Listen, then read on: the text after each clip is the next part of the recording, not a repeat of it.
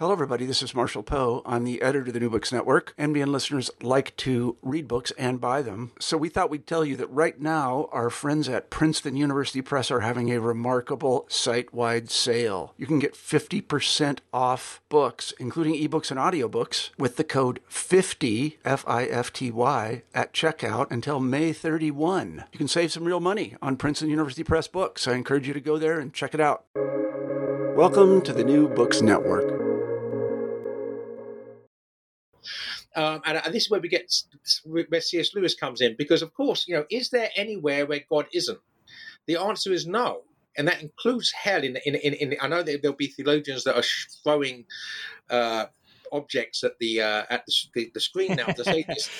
C.S. Lewis describes heaven and hell and purgatory as places we choose to go. Do the theological opinions of this beloved Anglican writer reflect the teachings of the Catholic Church? I ask a Catholic writer and Lewis expert, Joseph Pearce, on Almost Good Catholics.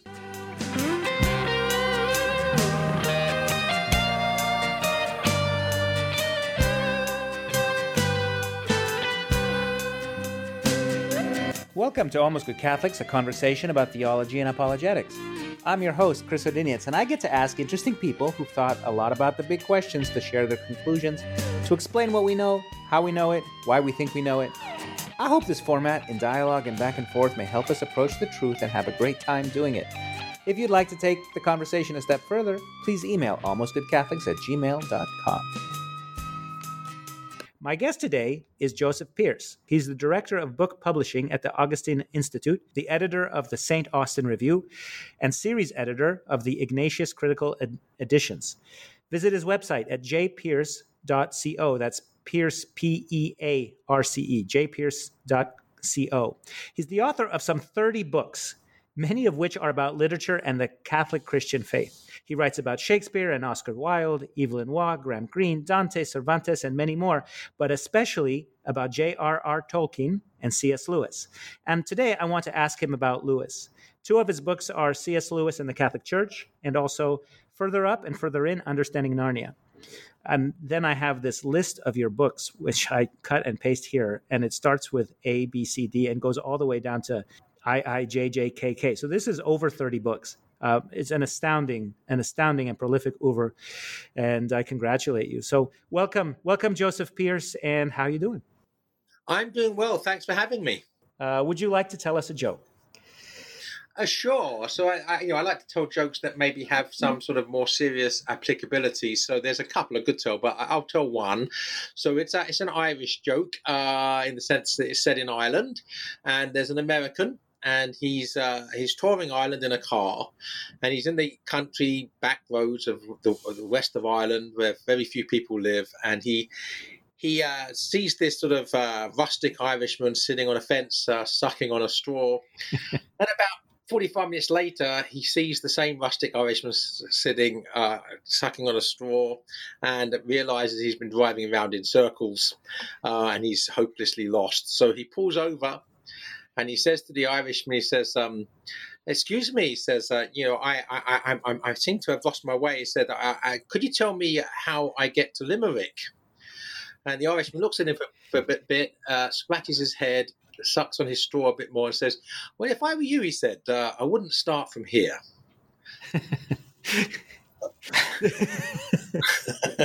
Now, the reason I like that joke as a joke in itself, but the thing about it is, of course, there's a lot of wisdom there, because we all have to start from where we are, not where we want to be. Mm-hmm. We might all think because of where we are in life, at least if not now, then at various times in our past, that I really wish I wasn't in the situation I'm in now, but this is where we are, and we have to find our way by the help of God from where we are, however lost we feel we are. So there's actually a lot of wisdom, if you like, that can be gleaned from that sort of somewhat trivial joke. Yeah, no, amen. And sometimes the fastest way to get to where you're going is to turn right around and go back to the last intersection. Exactly. Yeah, that's something that C.S. Lewis tells us, and I've known who you are for a long time. And 3 days ago, you very generously agreed to talk to me, even though I am very sure your schedule is quite full and there's lots and lots of people who want to talk to you. But you were especially kind and agreeing to this interview. And my problem is I have a real theological pickle. And the reason I need your help is because 5 days ago, today is when we are recording this on Friday, March 18th, and 5 days ago on Saturday, I was recording the previous episode with my old friend David Basil, who is today a teacher of Catholic theology, but who had been a Buddhist monk for 10 years when he was younger. And toward the end of our discussion, we were musing about what eternity might look like and our ideas of heaven and hell. And I suggested to him that I thought that when Jesus descended into hell after his death on Holy Saturday, as we say in the Creed every Sunday, I rather imagine that he was kicking open the doors to that prison house. And I thought that hell, therefore, must be pretty depopulated, and that those who choose to stay there are really slaves of their own rebellious pride and not the miserable banished of some vengeful God. And so I base my speculation largely on C.S. Lewis, who refers to that little circle of petulant dwarves in The Last Battle, or Napoleon stomping around his empty, shady palace in The Great Divorce. Another example that came to me since that talk in the last few days was in Screwtape Letters, where the senior demon who's consulting his nephew says that if Satan would only apologize to God, the whole war could be over tomorrow. But as soon as I was saying these things, I felt that I'd ventured into the deep end of the pool, and I wasn't sure if what I was saying was true or on solid theological ground, or just rather something that I wished to be true dearly, that would therefore make the universe conform to my own sense of justice rather than making my own sense of justice conform to God's universe. But you know C.S. Lewis very well, and you know the orthodox teachings of the Catholic Church. And so I wanted to ask, what do you say? Well, first, it was a great question. You are correct, of course. These are deep theological waters that have puzzled theologians since the early days of the Church. I would say something in a general theological sense first. I think we do need to distinguish between the hell, perhaps in inverted commas, to which Christ descends following his death. And the eternal hell, because the hell to which Christ is after his death is sometimes called limbo. In other words, that the gates of heaven were not opened until the life, death, and resurrection of our Lord and Savior Jesus Christ. So prior to that nobody could get to heaven. But then, of course, the thing is complicated, or taken deeper, should we say, by our need to understand eternity and to understand that from God's omnipresence.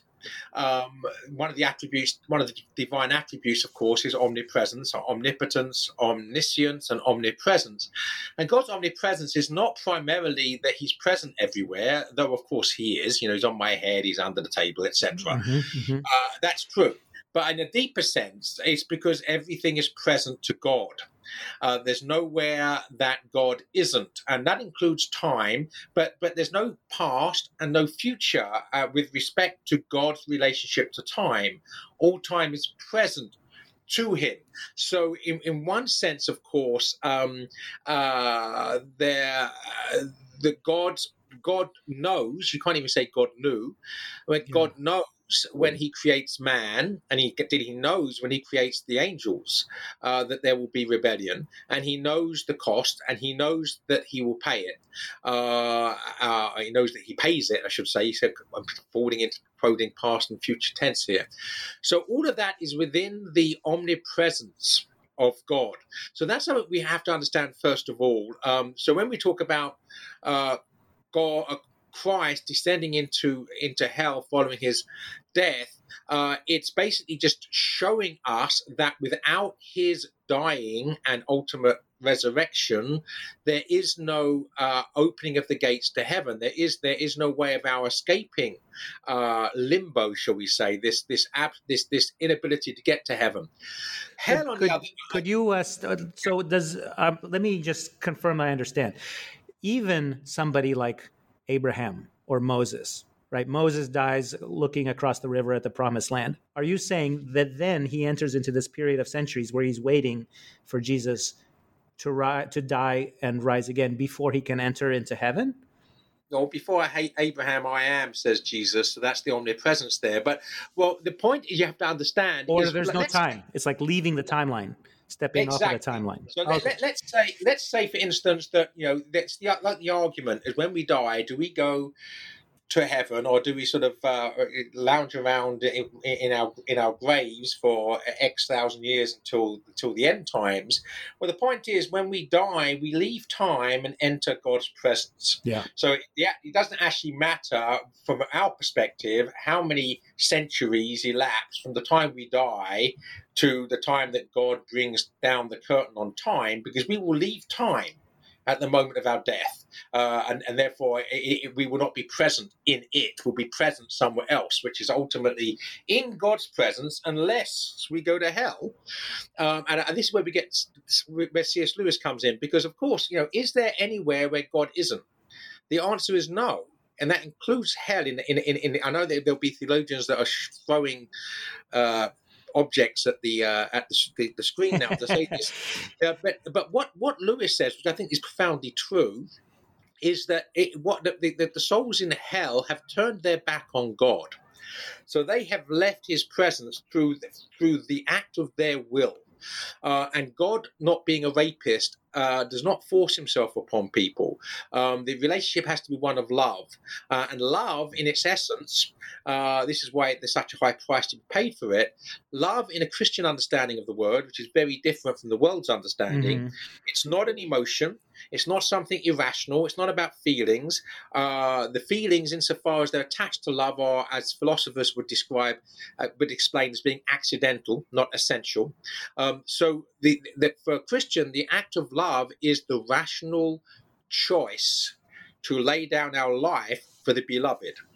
So, in other words, to love is to rationally choose to sacrifice ourselves, or to use that great paradox from the gospel, the first shall be last and the last shall be first. It is ultimately the last who are first, because to love is to put ourselves last and put other people first. And in so doing, actually, we become first in the kingdom of heaven. We go to heaven. If we refuse that, if we insist on putting ourselves first and others last, we end up with nothing but ourselves.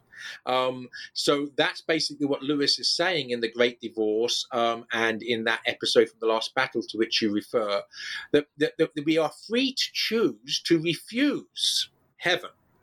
And those who freely choose to refuse heaven, which is freely choosing to refuse the love of God and the love of neighbor, the two great commandments, are thereby condemned to have their back turned to God's presence and to have done nothing but themselves for consolation for as long as that will remains. Now, is there a judgment where that will becomes irrevocable? Because, of course, if the will is revocable, in other words, if the soul could become penitent, then it would not be hell, because that soul would turn to God, apologize, and be forgiven, and go through a purgatory or a cleansing process on the way to heaven. So the real issue is it possible for a human person, well, the angels are a different issue, or we could discuss those as well if you like, but is it possible for a human person to decide resolutely forever to refuse God and be condemned to hell? Yes, is the answer to that. Is it on a deeper level, and to switch from C.S. Lewis to Gollum, is it possible through choosing a life of addiction to sin? In other words, by choosing a life of sin, because the thing about sin is that it's addictive, that the more that we do it, the more that we need to do it, the less we're able to choose otherwise. In other words, that choosing wickedly, evil choice actually compromises the will. And is it possible to basically become so perverted and corrupted by our free choice of evil that we are no longer able to choose the good? And again, something like Gollum, that understanding of the psychology of the soul shriveled and shrunken because of its addiction to sin, shows us that it is possible, basically, that we are no longer able to choose the good. And is that Is that unjust? Well, no, not if that we're in that position because of repeatedly choosing to act in an evil fashion when we were free to choose otherwise. If we find ourselves unable to choose otherwise, but the path by which we got there was a succession of free choices, then we're not really in a position to blame God. Okay, so let me run a metaphor by you. If I were God and I were to lay down a long piece of tape or a line made of chalk and say, this is the history of the world from the beginning of the end, and I arranged all my creatures, you are the first people, you are the people who will see the end, and all the rest of us are here somewhere on the line between the year 0 and 1000 and 20,022, and you and I are standing here on 20,022, and so is Pope Francis, and so is Vladimir Putin, and so is everybody else. And then when we die, we leave the line and we exit the timeline, and we go off sideways somewhere to a different field, and we can go choose to stand close to God, or we can go choose to stand off on all by ourselves with our thumbing our nose at him, and we'll call that hell. But everyone's leaving that line at the same point, whether it's Abraham or King Arthur. I guess there's no Arthur, but let's say Julius Caesar. We're all leaving at the same time. Once we exit this line, we enter eternity, and it's no longer time. You're just standing in a space. Or not a space, perhaps, right? Yeah. But yes. But let me one clarification there, perhaps, is that we don't all leave the line at the same time, in the sense of the consequences of what we've done during the 70 years and 10, proverbially, that we're actually walking the timeline. In other words, that the space, if that's the eternal space in which we find ourselves, is actually dependent upon how we've acted on the timeline. So that and our actions have consequences. Ideas have consequences in action. So by the time we die, we have chosen already. Now, whether after death there is a means by which we can choose is something very speculative, and I don't think that we can say definitively. Because Gollum has lost his freedom to change his mind. Yeah, basically, it's possible to have corrupted ourselves so much that corruption is all that we want, and now actually all we're capable of wanting. But if it's our own culpability that's led to that corruption, all we're getting is what we wanted. Yeah. Now, what we want is going to make us miserable. But then, if you look at life, that's actually what we see, that those who live the most narcissistically obsessive life, where they're interested only in their own self-empowerment, end up being the most miserable people in this life. It's not as if, you have fun in this life and then you pay the price afterwards. No, you make a wreck of this life. And if you like, already creating the hell, paving the road to hell, that's already become, in many ways, hellish in this life. Yeah, right. To speak in material terms, your neural pathways have carved a channel the size of the Grand Canyon in your brain, and even if I wanted to tomorrow, I can't stop whatever it is. But it gets complicated even then, though, and this is why ultimately we have to acknowledge the limitations of our human capacity to reason. First of all, it's very important to distinguish between reason as an absolute, which is ultimately God, the Logos, and our capacity to do it. And the analogy I sometimes use is of a dog looking at its master reading the newspaper. Now, the dog knows enough by using its doggy reason that while the man is sitting down looking at this newspaper, he's not either going to be fed or taken for a walk. It's not until the man puts the newspaper down that anything exciting is going to happen from the dog's perspective. Yeah. But what the dog will never be able to do is read the newspaper. In other words, that we have to, in humility, realize that there's a limit to our own human capacity to reason. So, for instance, even someone who completely Gollumized themselves in this life, if they were in childhood, for instance, abused by parents, other people, sexually, physically, so that they, from a very early age, are not able to actually rationally make decisions, make choices based upon reason, because they're already broken goods, then at that point, to what extent are they culpable for their own actions? Now, sin is still sin. We can't say that because someone was abused as a child, they have a right to abuse others. Of course not. But are they mitigating circumstances? I would argue yes. But the most important thing is that we can't unravel that. It's impossible for us to unravel that. Yeah. Which is why we fall back on an understanding that God, being perfect, is the perfect judge, and also God being perfectly love is also perfectly merciful. Now, how that justice and mercy plays itself out in the judgment of God on individual souls is something which is beyond our pay grade. Yeah, I agree with that for sure. I also think that there probably isn't anyone who isn't broken, who's turning into. There's something about Gollum, right? Why would he have murdered his friend to steal that stupid ring and then turn himself into this monster? Right? Any happy, healthy person wouldn't. Right, but none of us believe, or some of us might, but that we're all not going to say that we're not responsible for any of our actions because it's our environment. In other words, it's the abuse that we've suffered that makes us abusive.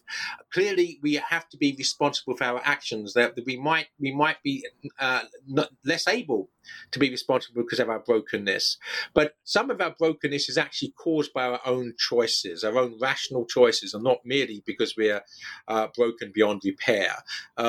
So that's what God untangles, unravels at the end, is to what extent is the miserable position you're in, and of course part of the judgment, and I'm sure part of the purgatorial experience, is knowing at the judgment the damage we've caused not just to ourselves but to others by our selfishness and our sinful actions. Now, if you're sorry for your sins, then the pain is redemptive by the grace of God. That seeing how much you've caused others to suffer is going to cause you to suffer. That's the suffering of purgatory. You're going to be hurt by the fact by the knowledge that you've hurt others. If, of course, however, that you're so hardened in your sin that you couldn't give the proverbial damn, then you're proverbially damned. I think that makes perfect sense. And we have people who, to completely reverse their course in their own lifetimes, from any alcoholic in recovery who is successfully doing that to St. Paul, who was persecuting God's people and then gave his life, the rest of his life, not only his death, but the entirety. And so how much more so in the afterlife? And we have C.S. Lewis's murderer who comes to try to help the other ghosts in The Great Divorce as an example. Right. So I think, but then I also imagine once you're dead, you can, where the next place you can determine whether that's going to be heaven. I'm sorry, it's going to be hell or purgatory, depending on your orientation. Well, it depends upon how you. The way that Lewis describes it in The Last Battle, of course, is that when you die, you look upon the face of God. Aslan, of course, in the context of the story, and you look upon the face of God. Now, if your eyes are turned away in hatred of the God that you always despised and you still despise, and you just don't want to be there, then you won't be there. You'll be where you want to be, which is not there, not in the presence of God. Yeah. If, on the other hand, you look upon God with fear, of course, with trembling, of course, with a knowledge and acknowledgement of your own sins and failings, of course, but nonetheless acknowledging that He is God and His will should be done, then you enter into His kingdom. Now, via that antechamber, that one-way street, which is purgatory, where we actually come to know the consequences of our sins and suffer for it. But that's a one-way street. That's basically just that where we go to get cleansed, so we're worthy to enter into God's presence. Which is fundamentally just and probably quite welcome, because I know my own worthlessness or the own folly I've perpetrated upon myself and others, and I certainly want to wash off before I show up, like other people in the parable who are off to a wedding. I don't want to show up at a wedding having been shoveling dung in the garden. I want to take time to get washed and get dressed and all that. I agree, and then the key thing is, however, that that none of us, it would be somewhat psychopathic were we to actually relish the prospect of suffering. We're not meant to relish the prospect of suffering. Christ did not relish the prospect of suffering on the Via Dolorosa, but Christ is the innocent victim of suffering, and he's the innocent victim victim who suffers because of our sins. We have nailed him to the cross. That being so, although we wince at the prospect of whatever suffering may await us in this life and in the life hereafter, we know that suffering is justified because of what we've done, and we throw ourselves at the feet of God and His mercy, that He gives us the grace and the strength we need to suffer as we should. And it doesn't mean we're looking forward to it. Doesn't mean we're not flinching at the prospect, but it does mean that we have to accept and embrace it. There's a wonderful line in a poem by Gerard Manley Hopkins, a great poem actually on the mystery of suffering called "The Wreck of the Deutschland," which is about a shipwreck and how do we make sense of a loving God when there's a natural disaster, basically. But in that, there's a wonderful thing, basically, that the choice that a Christian has is the face of purgatory in front, or the hurtle of hell behind. And what the poet does, he flings himself into the heart of the host. In other words, he flings himself into the suffering that leads to God in order to escape the suffering that's behind that leads to hell. In other words, suffering is unavoidable. Yeah. It's what are we going to do with our suffering? Are we going to allow God to redeem us through it? Or are we going to reject it and of course not escape it? That's the irony. Again, the other metaphor is the whole of humanity is not just nailing Christ to the cross. The whole of the humanity is being crucified with Christ. We're either good thieves or bad thieves. In other words, none of us can avoid suffering. It's what do we do with it once we've got it? Do we blame everybody else?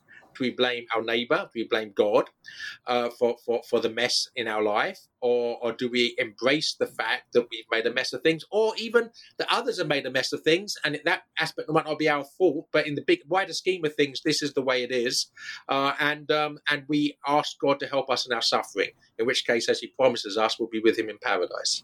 And do you have a feeling why suffering is necessary in the first place? Is it just because we are so willful and we've already rejected God so many times that this is the only way to free ourselves from that? It's inseparable. Love is inseparable from love. In other words, from suffering. Love, as I've said, as a Christian, understanding of love is to freely choose to sacrifice ourselves for the other. So there's an element of sacrifice in the act of giving ourselves to another, whether it's God or our neighbor or our enemy. To love is to self-sacrifice. So in that sense, there's an element of sacrifice, of suffering in the nature of love itself. But of course, when we freely choose to refuse to love, then we cause all sorts of suffering in others, and it's the consequences of that which we live with. Yeah. I think God must know this so well and see it all from our point of view, because it's Friday. So today we had the sorrowful mysteries of the Rosary, and it begins with an agony in the garden before all the physical suffering of the flagellation, and then the social suffering of the mockery and the crown of thorns. Like God anticipated even God, who saw the big picture and understood everything from the outside in, had suffered an agony in anticipation of his own physical destruction. Yeah, I mean, imagine it, because this is very important. I mean, the early church was riven with heretics who denied the humanity of Christ, and there was a Council of Chalcedon and other places where the church affirmed that Jesus Christ was fully God and fully human. Well, insofar as the divine becomes fully human, clearly he is going to experience that suffering. In other words, it's not a facade, it's not a show, it's not God coming down in the divine but not being really human and therefore not really suffering. This is real. And insofar as Jesus Christ is a human being, of course he's going to recoil in horror from the prospect of the physical suffering that he is going to suffer for our sakes.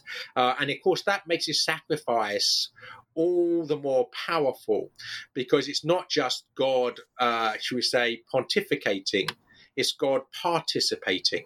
Yeah, that's such a mystery.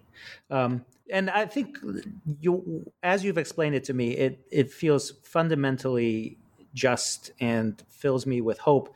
I wanted to just read a little line here from the Catechism, which confirms this. I looked up hell, and then section 1033, it says, to die in mortal sin without repenting or accepting God's merciful love means remaining separated from him forever by our own free choice, and this state of definitive self-exclusion from communion with God and the blessed is called hell, and that's in quotation marks, or as you would say, inverted commas.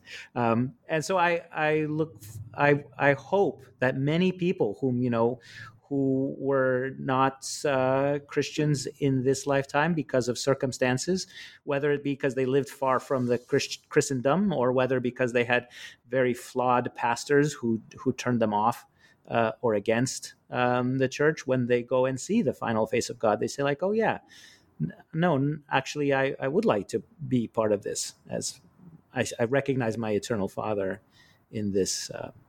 Well, Chris Lewis is very good in that. It's what the church calls baptism of desire. If you don't know Jesus Christ through no fault of your own, then obviously you're not going to be condemned to hell because something you can't help.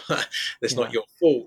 So that in the last battle, that the follower of what's the name of Tosh. Yeah, follower of Tash, he because he always understood Tash, obviously wrongly, as being a good god, and followed the good god as well as he could virtuously, comes to see the real good God. And then the important thing is then, how does he respond? Well, he's as soon as he realizes his mistake, he's full of joy. Mm-hmm. For realizing that Aslan is the true God, because the true God is good, true and beautiful, and that's enough. Yeah. And I would get in these arguments. My wife is a Protestant, so I have a foot in the Catholic world and a foot in the Protestant world. And when we used to go to these wonderful small groups, so we'd read the Bible together and talk it over, there's so many of our brothers and sisters who are on the Protestant side of things who really believe, like, if you do not say the magic words and confess right now that Jesus is your personal Savior, no matter what else, that's it. Forget it. Game over. There's no chance of redemption. And it really stressed them out. And it was just too much power for me in the hands of a potential evangelization that we can do or fail to do, and therefore people would be saved or damned. It seemed absurd in the sense that, one, no human should have that kind of authority, or potential authority over another. And two, like, God is everybody's Father. And if you're a righteous Buddhist or Muslim or pagan or, secular atheist, and your heart is longing for him, we all have that longing, then you will recognize him immediately. And I want to ask you to comment on this, because you said a beautiful thing on another program you were on, Pints with Aquinas, about a month ago, about the laughter that you have when your toddler does something absurd, and you kind of have to, you have to, criticize your toddler, because we're raising children, but your love has not diminished for the child. You have to turn away because you're about to laugh and spoil the lesson.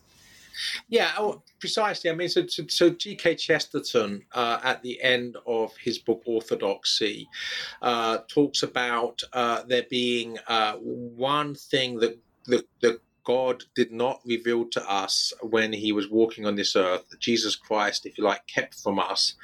When he went up into the mountain to pray, when he was by himself, and he rather suspects that is his mirth, in other words, his sense of humor.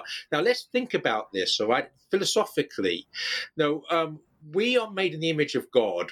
Now, I look out the window here and I'm looking at trees. They're also made in the image of God, in the sense that God made them.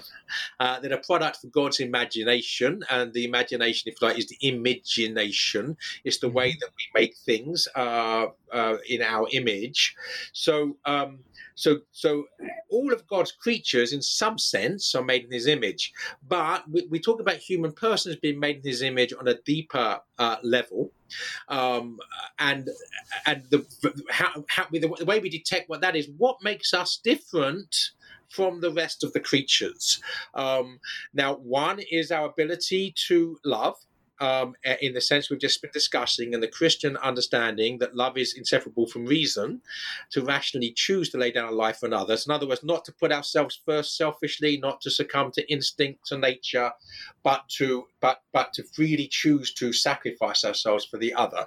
So the act of love is something which is in us, which is not in the rest of the creatures that are bound by instinct. And reason itself, I mean, we can look at the sun and we can work out how far the sun is from us. We can work out how long it takes light to get to us from the sun. Or if we prefer to look at the sun in another way, we can write a sonnet to the sun. For instance, the lines of a sonnet by the Catholic poet Roy Campbell to the sun. Oh, let your shining orb grow dim, of Christ the mirror and the shield, that I may gaze through you to him, see half the miracle revealed. So we can write a poem to the sun. The sun can't do any of that, right? So the fact that we have this ability to reason and to create, create poetry, that we could paint the sun. We can compose a symphony to the sun. We have these creative gifts. So God as both the good, the lover, God as the true, logos, reason, but God as the beautiful, God as the creator. So there's creativity in him. So we know that what's in us that's separate from all the other animals, that partakes of the divine in a special way. Well, the goodness, truth, and beauty, love, reason, and creativity. But the other thing is humor. Now, none of the animals laugh. None of the other animals have a sense of humor. And laughter is one of the great joys of life. And if it's something which belongs to humanity and to humanity alone amongst the creatures, then it's like love, reason, and creativity, the good, the true, and the beautiful, humor is itself something divine. Yeah. So that's the thinking behind when Chesterton says that somewhat shocking thing. So the way I put it, even more shockingly, coming back to the discussion of my daughter. And when my daughter's 14 now, it's not quite the same scenario. But when she was 12, when she was 2, she would do naughty things, and it's my job as a loving father to chastise and correct her and tell her not to do that. But then she still might be really darn cute because she's a 2-year-old and my daughter, and therefore I'm biased. That I can feel that I'm going to, having chastised her, feel that I'm going to smile or laugh because she's so cute, that it's necessary for me to turn my back on her so that the actual lesson that she's being taught is not lost. Obviously, if I'm going to laugh, it's funny when she's naughty, not. So the point is, I'm a miserable sinner, and if I can have that loving relationship as a miserable sinner with my 2-year-old daughter, how much more is God's love for us? And is God threatened by the rebellion of Satan? Is God threatened by Adam and Eve's sin? Is God threatened by my sin? As I said, everything is happening in God's omnipresence. He knows what's going to happen. He's not threatened by anything. He's also omnipotent. He's all powerful. So, and he's love. Yeah. So, you could be sure that God, when he turned his back on Adam and Eve, I sometimes say he turned his back on Adam and Eve to hide the fact he was laughing. Now that sounds naughty to say that, and of course I'm not minimizing the gravity of Adam and Eve's freely choosing evil, which is what choosing the tree of the knowledge of good and evil. They already knew the knowledge of the good. They were in the presence of God. So what they were choosing was the knowledge of evil. So they were choosing evil, and so that's obviously a serious sin, and they're punished for it appropriately. But is God threatened? No. Does he stop loving them? No. He already is in his presence planning through his mother, the new Eve, to actually become the new Adam. He is himself going to pay the price for their disobedience. So, is he capable of laughing in the presence of satanic and human evil? Yes, of course. Yeah, no, that's a perfect example. And my kids are not quite 14, but they're getting there. And already, some kids will slam the door and say, "I hate you. You're ruining my life," because they're fuming. And I don't believe for a second that they hate me. Right. And in fact, if they were so afraid of me that they could never utter that, that would say a whole lot more about our relationship than the fact that this is a safe place to storm and fume and rebel and come back, and storm and fume Amen. and rebel and come back. There are animals who laugh, I think, or at least play. Puppies play, baby lions play, dolphins, I imagine. Yeah, I think you can tickle a rat, I'm told. So, but that's not the same as. No, I mean, play. That's part of the development, and certainly that young animals play as a path to learning. I mean, I know. Up to a point, a dog is obviously clearly able to love. Dog owners will tell you that dogs can behave self-sacrificially, but it's all working on a much lower level. Yes, and so are we seeing an aspect of the image of God in all of His creatures? Yes, but where is it fully made manifest? The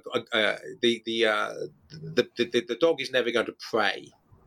The God is never going to raise up his heart and mind to God, accepting what it is as a God's creature, but not through its free use of the will to praise his creator, or even to praise his owner. I mean, he has a love for the owner, and a respect for the owner, and obedience towards the owner, but he's never going to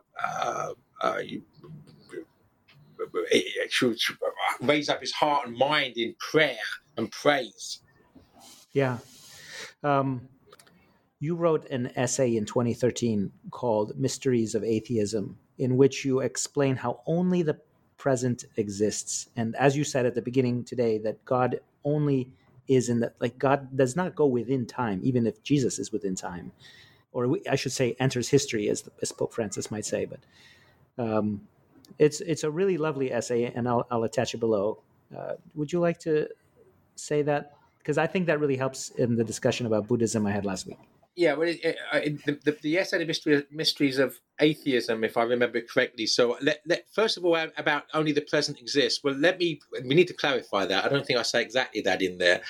God only exists in the present, in the sense that everything is present to him. So the past is present to him, the future is present to him, all time is present to him. So everything exists in God's presence. But for us, we experience reality through something which we call time. And the thing within time, for us, actually, we can only live in the past because the future is unknown to us. Not that it doesn't exist. Mm-hmm. If something's not known to us, doesn't mean it doesn't exist. The future exists in God's presence, but we don't know what it is, and we can't know what it is. We can have a fairly good idea the closer the future is to us. So, for instance, I'm arranging to go out. I'm going to have dinner with some friends this evening at 7 p.m. in a certain restaurant. As it's only 4.5 hours away, there's every possibility and probability I shall do that. But 7 years from now, what will I be doing? I have absolutely no idea. I may not even be alive.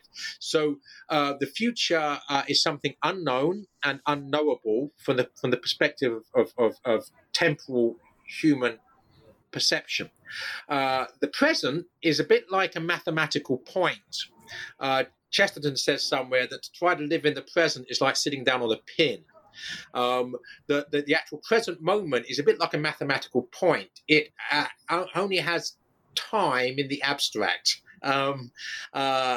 Because by the time we actually perceive the present, it's actually the immediate past we're perceiving. So we're reacting to what has just happened, in fact. So this is getting really deeply philosophical. The thing about the mystery of atheism, which I talk about, which I think is the important point here, is that atheists will say that the Christian understanding of a triune God is rationally speaking nonsense. Of course, 3 in 1 can't go. Even a 2-year-old knows that. Whereas in actual fact, time and space are themselves trinities. So even the physical cosmos is, if you like, a metaphysical mystery. So time as experienced is past, present, and future. If we take away any of those 3 components, time collapses. Physical space, is the 3 dimensions of physical space. height, depth, and breadth. If we take any of those three away, space collapses. So if you like, the mystical unity, the oneness of space and the oneness of time are actually two trinities. Now, from the perspective of a Christian, that's what you would expect, as miraculous as it is, because if you like, it's the Trinitarian fingerprints of the Trinitarian God smudged over his creation. But if you're an atheist who refuses to believe in mysteries such as three in one, as possibility of a triune reality, then you can't accept the existence of time or space, let alone God. And there's the mystery also that even though the fullness of all time is known, if you step outside of it, I am still making a choice right now whether to lay this blue pencil to the left of my computer or to the right, or whether to do something correct or something sinful, or whether to pray for somebody who's sick, and whether there'll be, the future can be still shaped, even though once you step outside, you can see it in its fullness. Yeah, well, there are two things. First of all, the physical cosmos, of which time and space, so if you like, the fabric, are real. So when you're in it, then obviously this is reality. The point is, of course, for all of us, we're only in it for a very short period of time. And that's why, St. Matthew's Gospel, where your treasure is, there your heart will be also, is crucial. Because in the word crucial comes from the word cross. Mm-hmm. That we're only here for a short period of time. This is our Torah of active duty in the church militant, the church at war against the powers of evil. That if we're good and courageous and loyal warriors in the church militant, then we get off, thanks be to God, after our tour of active service, and then get to live in a place which is not at war, the church triumphant, the church which is in the presence of God, and there's nothing but goodness. So really, this is the war. This is where the war is fought. But the war is not the permanence. The war is the temporal thing that each of us has our own tour of duty in. But after which, on the assumption that we don't join the enemy, we get to be with the victor forever. I think that is the perfect place to stop. You leave us on the right note. I'd like to ask you, what is your daily devotion personally, and how are you observing Lent? This particular Lent, I'm being better than usual. As I get older, probably my prevailing, the sin that I confess most these days is gluttony. I like my food and I like my drink, and at the moment I'm really managing to make Lent, the whole of Lent, the 40 days in the desert. I let up slightly yesterday for St. Patrick's Day because it was our son's 20th birthday, and St. Joseph's Day tomorrow is the anniversary of my reception into the church, so I normally let up a bit then. But generally speaking, I'm actually trying to fast every day. That's not normal. This is so far a good Lent. Please God may continue. As regards prayer, I always make a point of saying the penitential psalms every day. I say additional prayers. Obviously, I try to have some additional spiritual reading. Although this year, actually, I've decided to continue the reading a novel by Robert Hugh Benson, because it's a Catholic novel set in the reign of Elizabeth I, which is the characters are laying down their life for Jesus Christ. So it seems to me that is spiritual reading. So I've continued with that. Last year, there's a wonderful book, a spiritual retreat following Dante's Purgatory by a priest from Toronto. But anyway, so spiritual reading, additional prayers, and fasting are the way that I'm doing. I'm personally celebrating Lent this year. Perfect. Thank you for sharing that. The last thing I'd like to ask you to do is, would you pray for our listeners and their families and our world? Yes, indeed. In the name of the Father, the Son, and the Holy Ghost. Lord, we ask that the words that have been spoken in this podcast and the words that are spoken in Chris's podcast moving forward may touch the hearts and minds of people, and that may his words be your words, may the words of his guests be your words, and that through those words everybody may be brought closer to you, who is the Word. We ask this, Lord, in your name, in the name of the Father, the Son, and the Holy Ghost. Amen. Amen. Thank you so much, Joseph Pearce. My pleasure. God bless you. Amen. Nails, spear shall pierce him through the cross. Be born for me, for you. And hail, hail the Word made flesh, the babe, the Son of Mary. Chris O'Daniels and Joseph Pierce recorded this conversation on Friday, March 18, 2022, the feast of St. Cyril of Jerusalem, who wrote in the 4th century that Jesus Christ stretched out his hands on the cross that he might embrace the ends of the world, for this Golgotha is the very center of the earth. Our music is from Josh and Margot of the Great Space Coaster Band.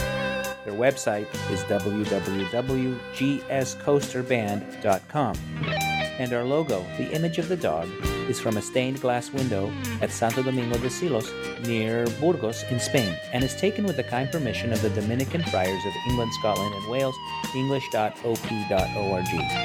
I'm Chris O'Daniels. Please email me with questions or comments, ideas for the podcast at almostgoodcatholics@gmail.com. I thank you for listening. Talk to you soon. This is Christ the King, whom shepherds guard and angels sing.